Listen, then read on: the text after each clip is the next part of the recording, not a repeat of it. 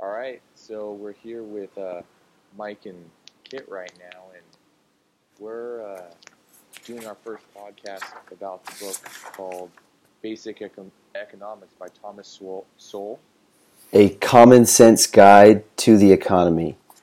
Fifth edition, I might Yeah, add. would you look at that? They added an extra chapter on this one too, and we're really excited. We'll eventually get to that. We're doing 3 chapters a week, and this week we're going to go over an overview of prices, uh, the rise and fall of businesses, and the role of profits and losses. Mike, do you want to say a couple things about yourself before we get started? Sure. So, my name is Mike Romero, recent graduate of University of California at Santa Barbara, majored in economics, studied with Kit Ryan here, and we actually both graduated in spring of last year. Yeah, we did. All right, cool. Well, that's quite the lineup you have there, Mike. Well, I'm Kit Ryan, and I also graduated. I got an economics and accounting degree at UCSB, and now I'm at USD pursuing my JD MBA. So let's just get right into this. We'll start with the overview of prices. Great. So I'm going to start this off with a quote from that chapter, chapter 4. And it reads, "What each individual wills is obstructed by everyone else, and what emerges is something that no one willed." So what each individual wills is obstructed by everyone else, and what emerges is something that no one willed. Now, Yeah, that's a really powerful quote. That's talking about incentives versus goals, right? Exactly. Yeah, I think that's a really cool theme throughout this whole book. Honestly, because it's easy to get caught up in the whole drama of everything being like, oh, we're gonna stop like the housing shortage by setting a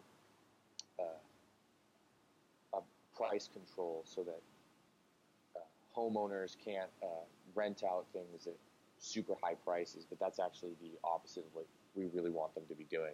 Exactly. How unintended consequences occur. And just because a policy implementation may have humanitarian goals, it may be intended to make housing affordable for low-income residents. As a result, which was no one's intention, there becomes a shortage of housing. And often the people that these policies are geared to help the most are the ones that ultimately receive the worst end of those consequences. Yeah, I think another really important thing that he talks about that goes along with this concept that you're talking about is how he says that a lot of ignorant people attribute price rises to greed, and you hear that from almost anyone, honestly, that doesn't have a good understanding about economics, because that's just an intuitive thing that you would think, but actually price rising is due to changes in circumstances, Mm-hmm. and it's generally good for the economy as a whole. Yes. Yes. And let's get into some of the um, things that happen when we have price controls. Sure. So, Sure. for example, just as rent control reduces the supply of housing, so price controls and interest rates reduce the number of stores, pawn shops, local finance companies, and check cashing agencies willing to operate in neighborhoods with higher costs. What he's talking about here is that in low-income areas, because there's higher crime or just the fact that there's lower income in those areas, it's more expensive for businesses to operate there. Mm-hmm. And so when politicians put a price control on goods, then it's actually hurting the people in those neighborhoods, because then businesses aren't willing to do business there. They decide that, oh, this is totally not worth it for me, and it runs those businesses, out of business. And so the actual people living there have to pay for bus fares and go and purchase their goods elsewhere. Exactly. And speaking on high interest rates for some of those financial lending institutions in low-income neighborhoods, often, especially you'll hear politicians talk about those agencies as wrongly price gouging people and charging too high of interest rates. But you have to understand that they have to impose such a high interest rate in order to assume the risk of people that may not have a checking or savings account. Maybe people that have bad credit, people that don't have a good track record of paying back loans, people that are in a lot of debt. In order to assume that risk and have these agencies lend money to them, which is actually good, if those places weren't around, who are those people going to turn to? They can't go to a normal financial lending institution that someone with good credit can go to. The only place that they can turn to is a place such as this. And in order for that place to actually make a profit, because the truth of the matter is there's probably a good chunk of people that they lend to that end up not paying them back. And the only way that they can stay in business is by charging such high interest rates in order to assume that risk. And so at the end of the day, these aren't bad people. These aren't people that have necessarily like evil motives. They're just trying to run a business just like any other organization, and they have to factor that in, that high risk. Yeah, definitely. I agree with all of that. That is right on point. I think another way that politicians are basically trying to help out people, or maybe we're assuming that they're trying to help out people, but end up hurting people, is, for example, when they subsidize, or which basically means like, okay, let's give a base Medicare to everyone, right? Uh-huh. We're going to pay X amount of dollars for everyone to have some sort of like medical insurance. Okay. And Thomas Sowell talks about how what this actually does is reduce the amount of available spaces for actual serious injuries, because when people don't have to pay for their own Medicare, then they can go to the hospital and get care. They do. And so he says that people with minor ailments go to doctors when Medicare is either free or heavily subsidized by the government. And why farmers receiving government-subsidized water from irrigation projects grow crops requiring huge amounts of water, which they would never grow if they had to pay the full cost of water themselves. Mm-hmm. And that reminds me actually of something that you said last Sunday about how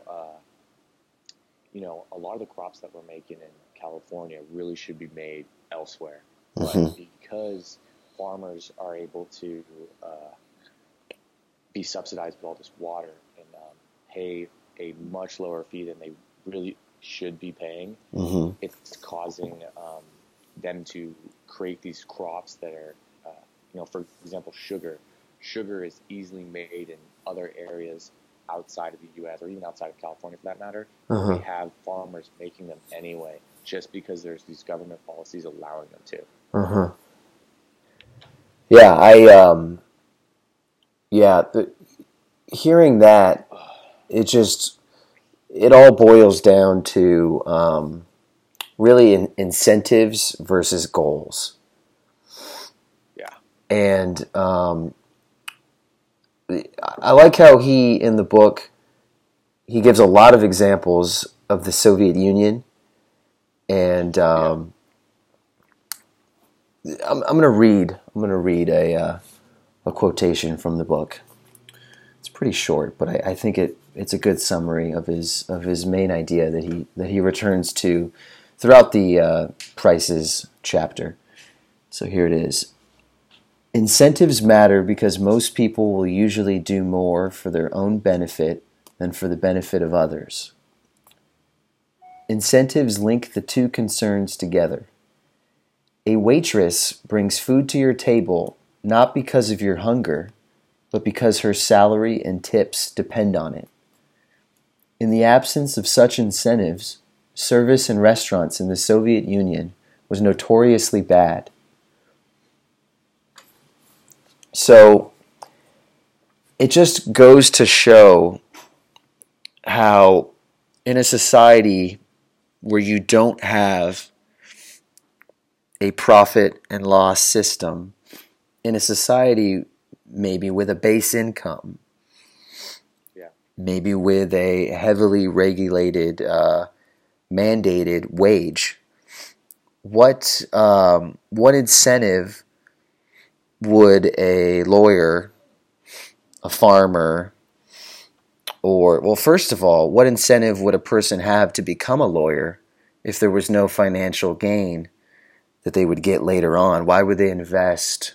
Never, they would never do it. Why would they invest? Yeah, hey, you could speak on that, Kit. Yeah, they would never do it. Law is difficult and a grueling process, and no one would ever put themselves through that. Yeah, and let's say they did. Okay, they go through law school. They pass the bar. How long is that process usually?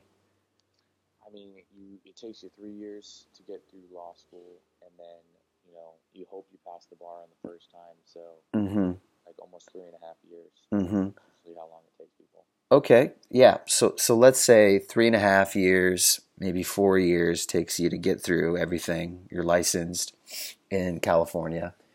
And let's say the government comes in and imposes a mandatory annual income for all lawyers in California, or in the United States for that matter. Or even a more applicable example, let's say that instead of saying like an income for them, let's say they're only allowed to charge their clients X amount of dollars. That's even better. Yeah. So yeah, their prices are mandated. Their prices are controlled. They have price. What would you say that is? So price ceiling. Yeah, even more real world example too, that I can totally see happening. Like, let's say that like a tort lawyer, like all of a sudden, anybody that's getting into an accident that makes less than $50,000, the attorney's fees for that are automatically set at X amount of dollars. And so what I think that would probably do is no lawyers would go into the tort industry. Everyone would just, all of a sudden there would be all this huge demand of lawyers, and there would just be absolutely no one out there actually providing the service. What did you call that? The tort industry? Yeah. What is that exactly? So that's basically any like civil lawsuit is usually a tort. So let's say like you hit someone with your car, that would be a tort. Okay. It's not a criminal act, but it would be considered like a negligent act. Okay.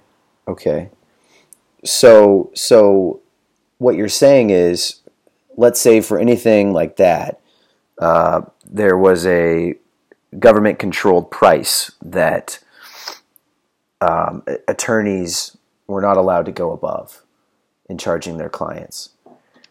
So then, what would be the incentive for that attorney to go the extra mile in order to win that case? Oh, there'd be no incentive at all. because it's not going to affect how much money they're getting at the end of the day. I guess one incentive could be reputation, you know, but then at the same time, what incentive would you have a good reputation if no matter what you're going to make the same income? Yeah, I think the real issue is that no one would go into the tort industry. Everyone would leave it. Let's compare it to something that we've seen in the book. Um, they talk about the New York and San Francisco housing market and how uh, nobody wants to be a renter in those areas because we have these price controls, these price ceilings on how much people can charge for their rent in these areas. And the idea is to create this better supply of housing when in fact it does the absolute opposite, because now renters are going out of business because they can't afford to rent out to people. They're not maintaining their homes because it doesn't matter because everyone's paying the price anyway. Mm-hmm. I think that there was a crazy statistic in the New York example that he said that there were more boarded up rental homes than there were homeless people in New York. Wow. Isn't that an insane statistic? And he's attributing it to price controls because uh, all of a sudden there's this huge demand, and people are actually. One of the main things he's saying is that people that don't need to be renting are still renting. Mm-hmm. Mm-hmm. Like older citizens or really young people or really rich people might have several homes, several apartments because they can, rather than being weeded out by tougher competition and other people willing to pay. Exactly, which ultimately leads to a shortage, and not just a shortage, but wastefulness. Which in some cases is sometimes worse when you just have a economy producing for the sake of production and people misallocating these scarce resources. Yeah. I also really like what he talks about in terms of incremental value and incremental costs. And I think that that's something that everyone in their life can focus a little bit more on. It also goes hand in hand with the concept that you've been talking about, the incentives versus goals, Mm-hmm. right? Because, um, these incremental costs, incremental benefits, like if you get $1 every single day and you start adding interest to the dollar, it becomes a lot of money over time. And it's the same concept here where it's like you have to focus on the smaller things in order to get to the big goals. Mm-hmm. And I really like that mindset.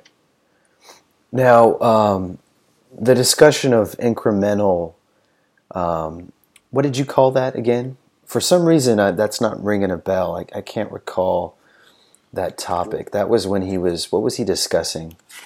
He's discussing the incremental substitution. That's the page 77 there.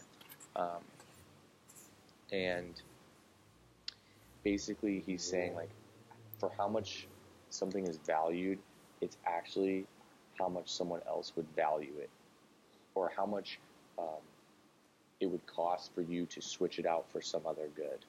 Mm-hmm.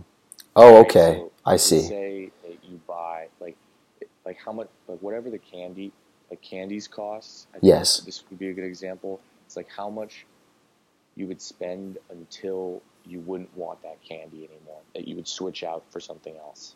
Got it. I think he uses the example of apples. Like you're only going to eat so many apples. Here it is. A diamond maybe is worth much more than a penny, or enough pennies will be worth more than any diamond. This is why incremental trade-offs tend to produce better results than categorical priorities. This goes to what I was saying before, where it's like if you only focus on large returns, you're going to end up in the negative. But if you focus on smaller incremental returns, like for example, investing, I do a lot of investing, and I've been selling call options recently. Oh, And really? yeah, the return rate on each call option is really low. Mm-hmm. You know, Mm-hmm. like let's say I sell you a call, Yeah. you're gonna pay me like $130 to of premium in order to have the option to buy the stock from me. Now, in the grand scheme of things, $130 isn't a lot over the course of like 6 weeks. But if you do that, 10 times, all of a sudden that's a lot of money. And if you keep adding that money to your portfolio, and all of a sudden instead of just getting 130, now I'm getting 260, Mm-hmm. now I'm getting 520. Yeah. It makes a huge difference. Oh, yeah. And I think that's a good segue into the next topic, Cool. which sort of reminds me of economies of scale. How a lot of the famous names that you'll recognize, like Rockefeller, Carnegie, Yeah. all those guys at the beginning of the 20th century, and how they came to such wealth and how they made so much money in their industries and how they were so successful.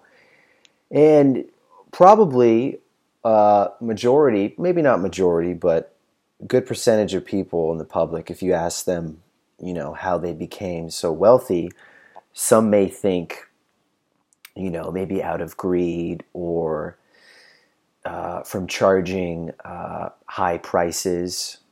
And what some people won't know is that the main reason they were so successful and acquired so much wealth was through basically getting all the other customers within their industry to buy their products and not their competitors' products. And how they did that was not through force. There was no law in place that required those people to buy, let's say Ford, the Model T, Henry Ford's car. There was no law that said they had to, but yet everyone did. And why they did was because he was able to lower the cost and basically outbid his competitors in the car industry. And overall, through his lowering of the costs, he became very wealthy. But just because he became wealthy doesn't mean other people were worse off. Out of his wealth and prosperity, everyone was made better off. Everyone was able to keep a larger percentage of their income and use it to a more efficient means. They were able to keep more of their take-home pay and not put it all towards a car. And The standard of living across the board. Oh yeah. Which is really cool. I think that it's what I have here is a quote about reasons why some business owners succeed while others fail. Uh-huh. And I'm going to kind of abbreviate it a little bit. Sure. But basically he's just saying that even political elites, really intelligent people, do not have such knowledge or insights. And what he really means by insights is intuition, how people are able to adapt and determine whether or not they should adapt to social changes, technological changes, management changes. And what the rise and fall of business chapter is really about is how businesses adapt to these kinds of changes. Because a lot of the businesses they talk about that fail, the owners end up being complacent and they're not able to readily adapt to the kinds of changing in the economy or in their industry. I think A really good example is the A&P's grocery chain. Yes. I had never even heard of them. Neither had I. I didn't even know they were still around. He said they're still around. Apparently. But that's a really interesting one where they were the number one supermarket chain in the U.S. and then they didn't adapt to the fact that people were moving to urban neighborhoods Mm-hmm. and owning vehicles. And so I think their business model was basically like they had smaller stores Yeah. in a ton of different places. And so they were just trying to tap into people that could walk there, carry their groceries back home. Yeah, just like corner stores. Yeah, kind of like liquor stores, I feel like. But all of a sudden, competitors like Kroger and Safeway started making bigger businesses, and they realized that when people are driving to the supermarket, they're able to carry more back, and so per customer, they're able to sell them $100 worth of products rather than $10 worth of products for 10 people. So per person, they were making a way better profit margin. And then I think the books talks about A&P's business model being that they were the number one business because they had the lowest prices. Mm-hmm. All of a sudden, they had to compete with these larger businesses that had better economies of scale. They had better profit margins because they were selling more goods per person. And so all of a sudden that their niche in the market, which was lower prices, was all of a sudden gone. And so they just got absolutely obliterated. And it's because their management was not quick to adapt or chose not to adapt. Yeah, yeah. I think that's a great point.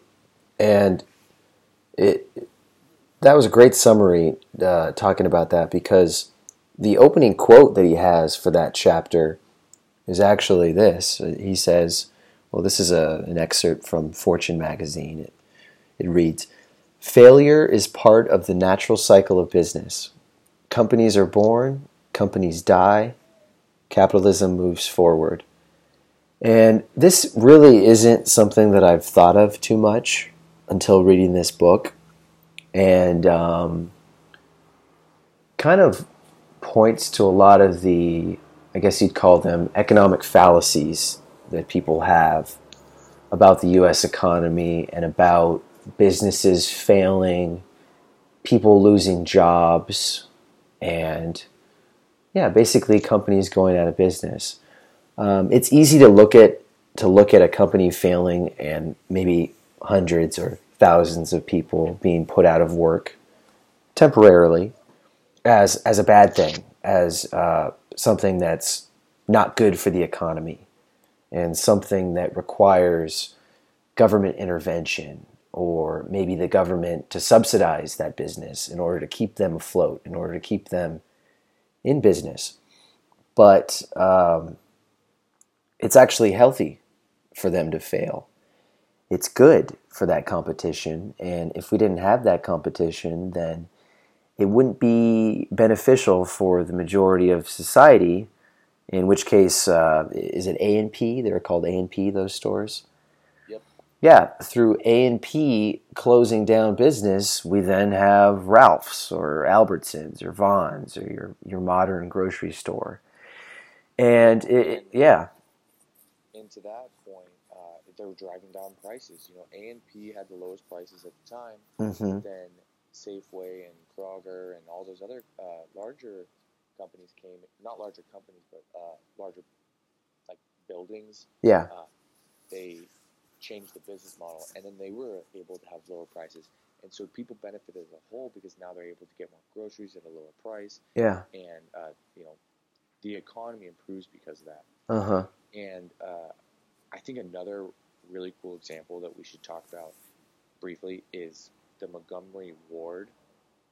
Yes. And that's the catalog. Oh, that's right. They were a catalog company. Do you want to explain it? Sure. Yeah. So they were a catalog, But I think there was another business that was in place that was similar to them. That Maybe Sears. yeah, yeah, and so basically, this is like a revolutionary idea because Montgomery Ward was a smaller scale business compared to Sears. I think there was one other major company at the time, department store, and just like A&P, these department stores, these big time companies, were able to cut prices and attract a lot of consumers to purchase their goods. And then Montgomery Ward came along and utilized the railroad system, and they were able to deliver, much like Amazon today. They were able to deliver goods that people would order through a catalog. They would mail in their order, and then Montgomery Ward would receive it, send out their goods nationwide directly to the customer. And that was a revolutionary idea. That was something that had never been done before. It cut a lot of the cost for the business, sort of cut the middleman, and it it didn't it forced Montgomery Ward to not have local department stores. They no longer needed the store in every neighborhood that they wanted to sell in. They could be based maybe in Illinois and sell to the entire Midwest, and then maybe have another distribution Yeah, facility on the West Coast and cover that region. it's And pretty interesting how we're well. So like Montgomery Ward, basically they were a mail order company first, and they were sending out people just like Amazon, you said, and uh-huh. then one of their own guys, Robert Wood, who was an executive, apparently he determined that because people were moving to urban, they were urbanizing, Yeah. that a chain of urban department stores would be more effective and profitable than selling exclusively through mail order. Oh, okay. And they actually fired him for trying to change the company policy. Okay. But then other companies like Sears, their competitor, and J.C. Penney actually started these urban chain stores, Uh-huh. and they ran Montgomery Ward out of business. Oh. But it's pretty interesting how that's kind of like the Montgomery Ward model is kind of like the Amazon model now, and Amazon is obviously doing an incredible job. And so it's kind of interesting how we go through these ebbs and flows in the market where, all of a sudden, we want things to be delivered to us again. Uh-huh. But, Montgomery Ward was delivering their items to people, and then all of a sudden, people want to go into stores, and now people want to get things delivered again. Yeah. It's an interesting how things kind of like move like that. Yeah. Yeah. And it's so interesting that I actually, in describing it, got confused. Yeah, So what I was describing was the opposite of actually what happened. And that just goes to show how often the market changes. to where it is me confusing then. Yeah, to where me recalling what happened. So yeah, what happened was what you said. That was accurate. So Montgomery Ward was the successful mail order system, and then yeah, one of their guys ended up changing it by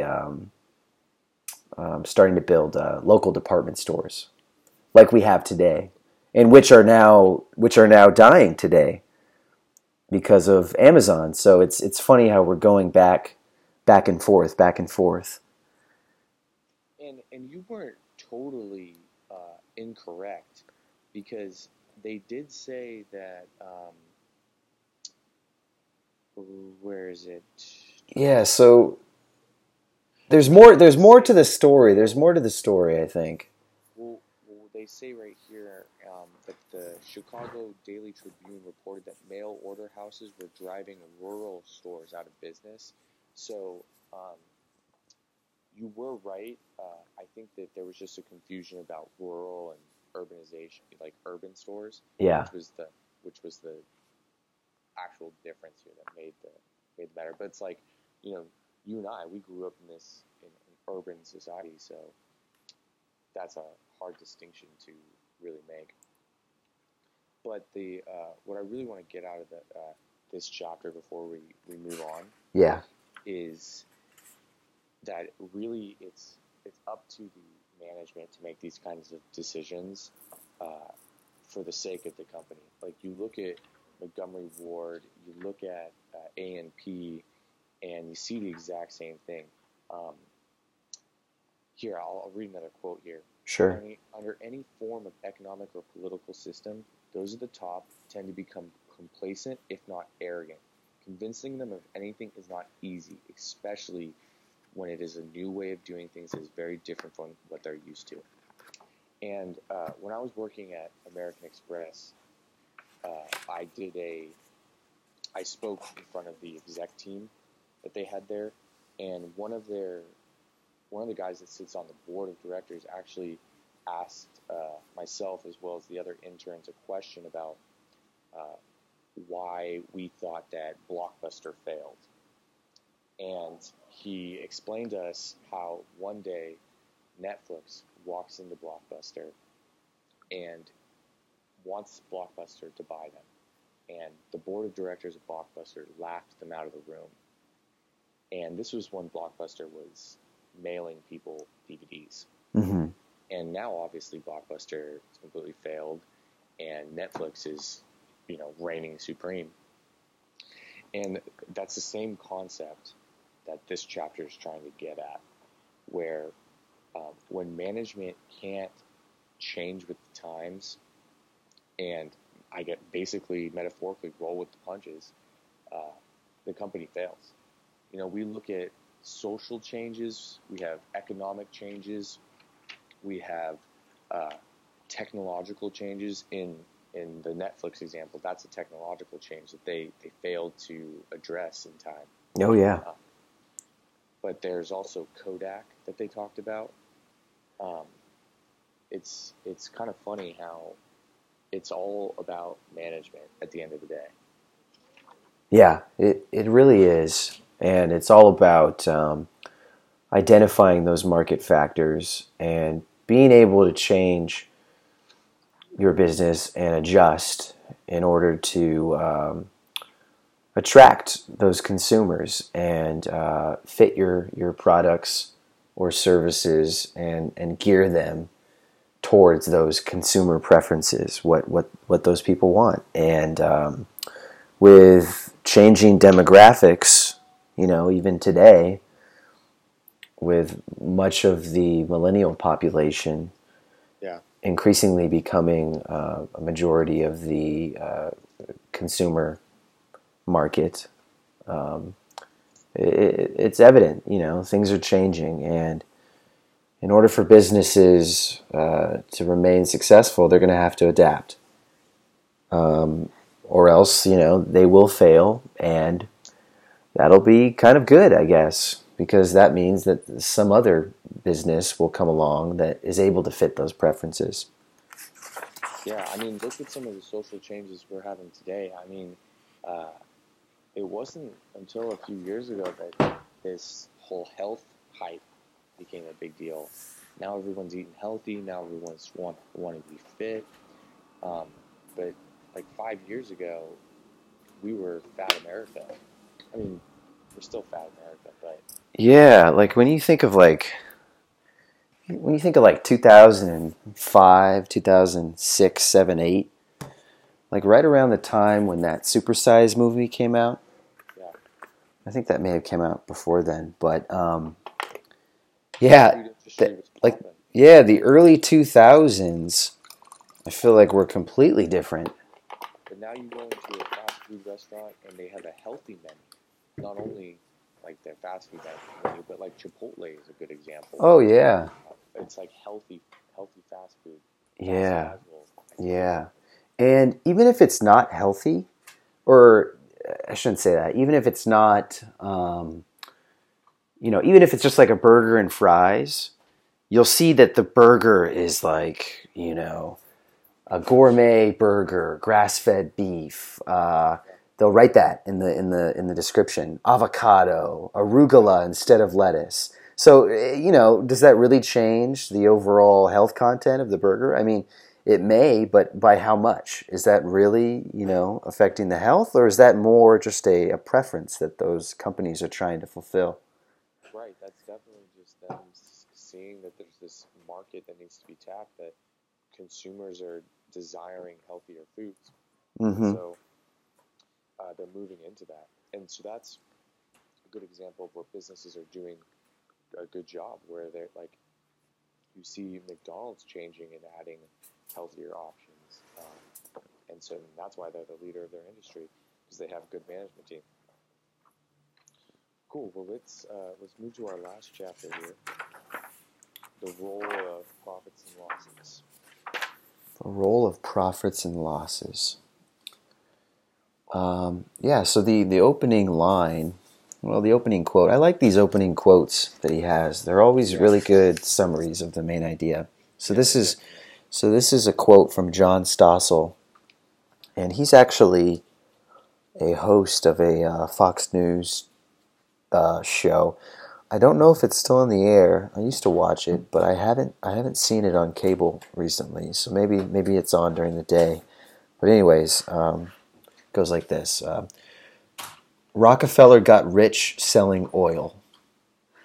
He found cheaper ways to get oil from the ground to the gas pump. So I think that's a good summary because it identifies how simple some things are in the economy, and how, Rockefeller, his main focus was just to find a way to cut his cost and reflect that cost onto the consumer. But I'm going to stop right there in saying that, because Thomas Sowell makes a few distinctions in this chapter on the difference between the difference when producers of a good choose to pass along a cost onto the consumer, or cut down their cost, or absorb the profit, or in absorbing their profit. I'm trying to recall that. I like that discussion that he had. I think that was later in the chapter, but that's what really I took away from it. That was a really cool portion of the chapter. I remember that. So basically, if, like, let's say gold gets a big tax on it, right? Like, let's say you're a gold mining company and in Africa, and all of a sudden the government decides to put a gold tax. Are you going to raise prices on the gold that you're shipping out to different countries? The answer is no, because if you did that, no one would buy your gold, because everyone else's gold in the world would be cheaper. Mm-hmm. They don't have that tax because they're not in Africa. Yeah. And so in that situation, your company would absorb the costs. But there are other situations, like let's say you came out with a technological advancement to produce cheaper milk. Mm-hmm. You could reduce the prices of your milk and increase your profit margin. And if no one else had that technology, you would do that. Yes. But there were other examples that he gave where you might not do that. So yeah, like let's say everyone had that technology and everyone was able to decrease the cost of milk. Or not decrease the cost, but decrease the company's cost of producing that milk. And if everyone had that technology, then the person who would gain the customer base would be the person that would pass that savings on to the consumer in reducing their prices that they charge for their milk. But in the case that you were describing earlier, if I was the only one that had that technology, then I could easily choose to not cut my prices and to keep them high, maybe even raise them, and still retain my customers because I'd be able to produce a lot more milk at a lower cost than my competitors. Yeah, basically you have to compare what you're selling it for and what the competitors are selling it for Mm-hmm. in order to determine that. I also liked his topics about the economies of scale and diseconomies of scale. I think that's a really well-known and interesting topic where, like, the more you produce, the lower your per item cost is. Mm-hmm. For example, the Ford Model T, Yeah. where they decided to build 100,000 cars, and because they were able to do that, they were able to cut down the per car cost and effectively,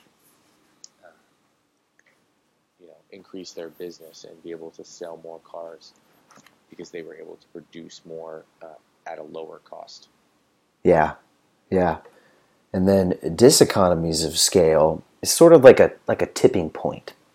Yeah. Sort of, there was a term in one of the UCSB economic theory courses I took, and it sort of touched on this a little bit, wherein economies of scale are good up until a certain point. And up until that equilibrium, if you will, sort of tipping point, and you're basically your point of maximization. And any point after that, you're either losing money.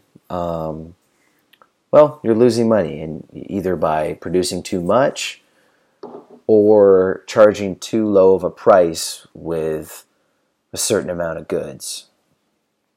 I liked what they were saying about how larger companies have this bureaucracy that Yes, yeah. they can't get anything done because they have to go through all of these levels of management in order to actually accomplish anything. Yeah.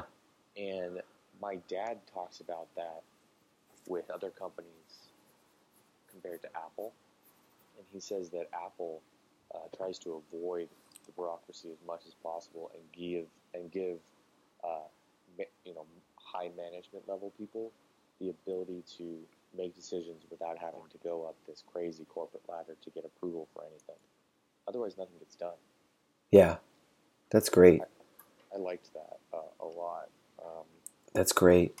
And even in that case, with your dad's company, there still are some pros and cons. I mean, it's great that they have a system in place in which they don't have to go through all the different levels of management. Maybe one manager of a particular department is able to make a decision for that department. He doesn't have to go to any higher ups.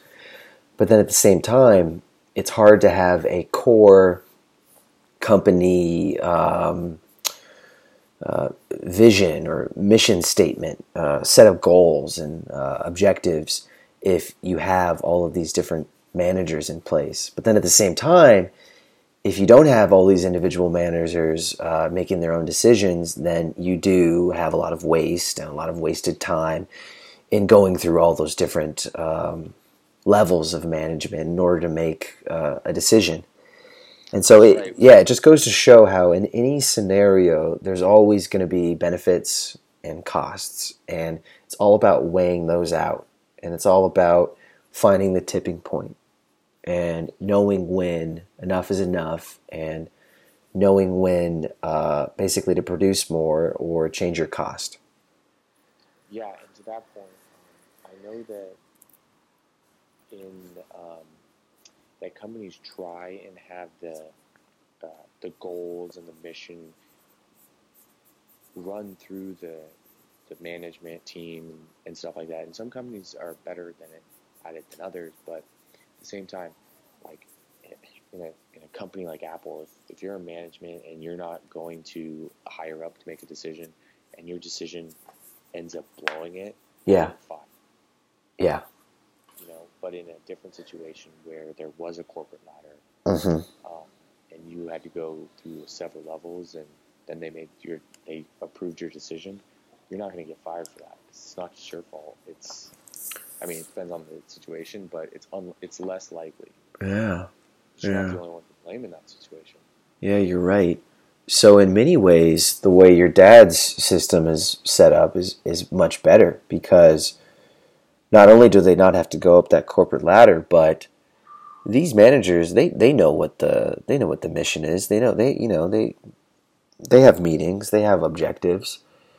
And so It gives them more incentive not to push through for a bad idea. exactly, yeah, they have the incentive to make the right decision, and they know what to do, and it keeps them in check. It's a nice a check. Yeah. So, did you understand the costs and capacity section on page 125? Costs and capacity. Oh, that's funny you brought that up. That was confusing. It was confusing. They were talking about that the volume output. What I thought was the volume output. What was confusing was he didn't identify what capacity he was referring to. Well, I think he's talking about the costs also vary to the extent that the capacity is being used. So he's using I think it just all came to me. The cruise ship is an example of, okay, so we need to set our costs so that we can fill the cruise ship. Otherwise, at peak times when every single cabin is, at capacity, Mm-hmm. they wouldn't be able to, manage that, right? Like you need X amount of workers to conduct and serve. Let's say the capacity is like 1,000 people, right? Like I've never been on a cruise ship. I don't really know how many people would be on it. Let's say 1,000. Yeah. And so you need to pay enough people to maintain 1,000 people, cooks, servers. You have to pay the fees for the ship, all of those fees. And so what he's talking about here is in situations where they don't have peak seasons, like, I don't know, I guess in the fall or something, Mm-hmm. they still have to maintain these costs. Mm-hmm. They have to try and either raise ticket prices or attract other people. Yeah. And here again, they talk about the incremental costs, and they have to determine, okay, are we going to reduce prices, or are we going to pay less workers, or like what's the deal here? And they have to determine like a cost-benefit analysis, basically, whether or not they have to reduce prices or not based on their less than ideal capacity. Yeah, and I remember him discussing how they targeted their marketing towards senior citizens, towards elderly folks who are able to travel and go on vacation during the winter months, and not the winter months, sorry, during the off-season months where students are in school, they're not able to go with their parents, families aren't able to go. Seasons like fall, or maybe right after winter, early spring, and that's the way that they're able to stay in business, is by cutting the prices and giving those seniors a good deal. And I thought that was really fascinating, that discussion. That's not something that I've heard about much before. Another really interesting concept was the bridge thing. The bridge. Oh yeah, the tolls. So, what he's talking about there is um, at high rush times, they have tolls, right? So people have to like pull over, pay the thing really quick, and move on. And it takes a lot of time for people to do that. And politicians like to reduce the tolls because everyday people don't want to be paying large sums during the times that they're going to be going to and from work. But the book talks about how that's the opposite of what they should be doing, because if they had higher prices for their tolls, then people would be driving at different times, and it would reduce the amount of traffic at rush hour. It would. And then the people that, yeah, so I guess what could happen is the people that value that time the most would be willing to take that toll and absorb that cost, and because they valued their time at that much. And then the people who are on the road who maybe don't value it as much, maybe someone who's retired and who's just trying to get into the city for the day, or maybe someone who doesn't have to get to work at a specific time. Someone who's just out for leisure.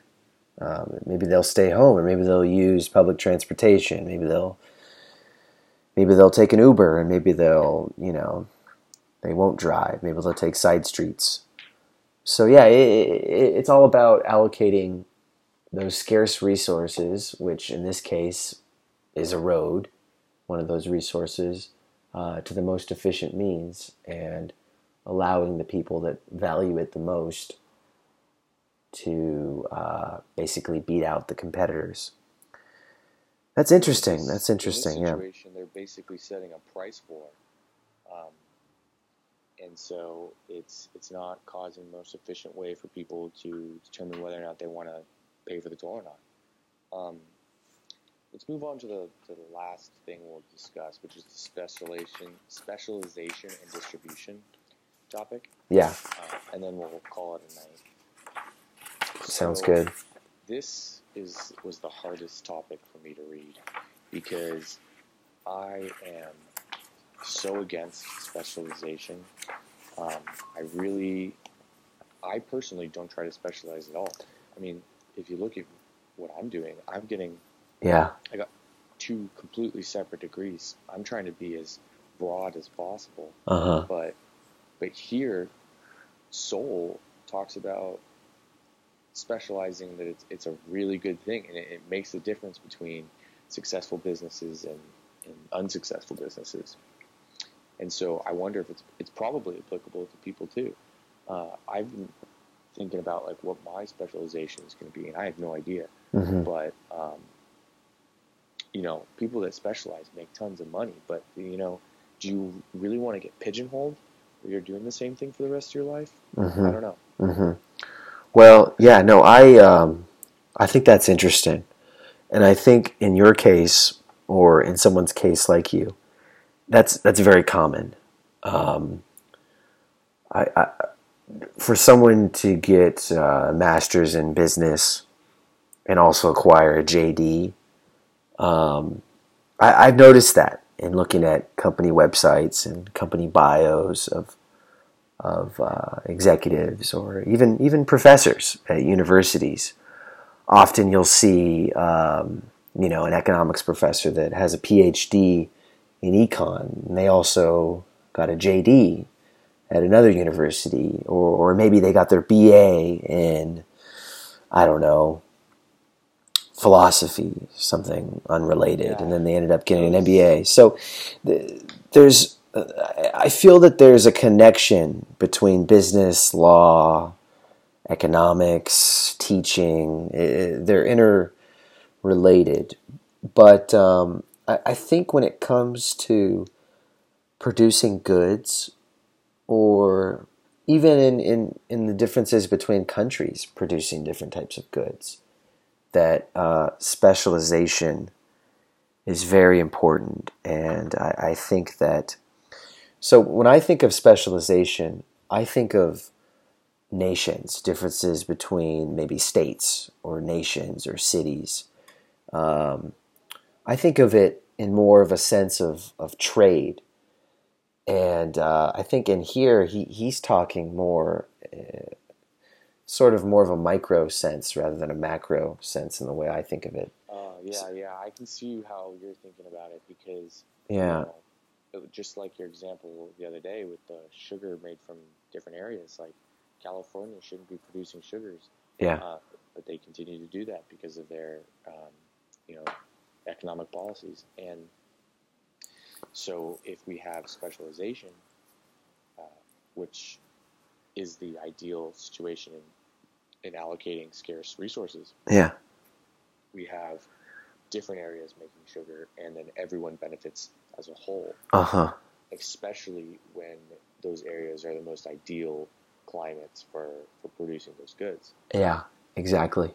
Allowing people that people that are the best at producing bicycles to produce bicycles, and people that are best at producing another type of good to produce the tires. Maybe people that are good at producing tires. Yeah, he even talks about that. Yeah, Yeah, he does. yeah. The But then the general. tires. Yeah, how no car manufacturer produces tires, which sounds funny because that's such a essential part of a car. Yeah, But then when you think about it, it's like no, every tire is either Michelin or Goodyear or one of the other uh, lower end companies. But they yeah, that's a perfect example of specialization. yeah. You And know, you yeah. know when something is wrong when you look to the Soviet Union and see what they did. He provides a really good example of how the Soviet Union, many enterprises produce their own components, Yeah, even though specialized producers of such components existed and could manufacture them at lower costs. yeah, yeah, Always a great example of what not to do. yeah. Whenever you see the word or the yeah, the two words Soviet Union, you know he's making a bad example. Yeah, It's never a good example. It's never like, okay, here's an example of specialization. It's always the opposite of what the topic is. Here's what not to do. And I like how he has somehow he has like an inside scoop on Soviet economists, yeah, but they're never mentioned. yeah, It's always like really vague, like oh, two Soviet economists. Here's what they had to say about distribution in their country, and it's not really it's like kind of like a quote, but not really. It's not cited. But he even talks about that at the beginning of the book. He says how this book includes no sources and no footnotes, but he has all of the sources and footnotes on his website. Did you read that? Do you remember reading that? I remember that. Yeah, so I think I'm going to go on the website and find out who these Soviet economists are and why We need to find out. they weren't imprisoned. Yeah, that's a Who good knows? Maybe they were. Maybe they're. They finally got out and they wrote a book about how bad the Soviet Union. Yeah, yeah, Well, cool. That was everything we read for this week, and um, we learned a lot. That's quite a bit of information. yeah. That was great. And next week we'll have chapter 7, 8, 9. So we got the economics of big business, chapter 7. That should be good. Then we got chapter 8. Ooh, okay. All right, Kit. Maybe you can enlighten us. We got Regulation and antitrust laws. That'd be cool. regulation and antitrust laws. I actually don't know much about antitrust laws, but I always hear it. And then the last one, Market and new market economies. yeah. Oh, that'll be. Oh, these are cool. These are really like specific topics. Now that we're getting into sort of the middle of the book, we're really digging in. We're getting a little more specific with the chapters. Yeah, this is going to be a good segment next week with Mike and Kit. Yeah, Mike and Kit. Thanks for tuning in, folks. Hope you enjoyed this past hour. Yeah, just over an hour, hour 5. Perfect. Yeah, this is perfect. We'll see you all next week. Yep, see you next week.